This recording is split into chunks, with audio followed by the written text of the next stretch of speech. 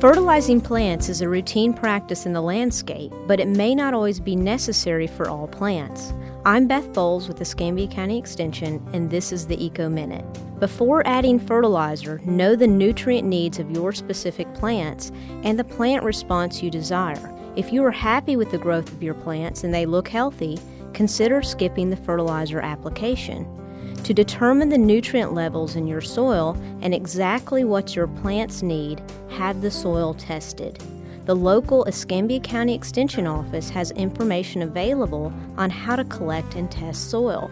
When applying fertilizers, always follow University of Florida recommendations and correct application procedures. Know the size of the area to be fertilized before you visit the store so that you don't buy more than you need. For more information, visit escambia.ifas.ufl.edu or go to wuwf.org.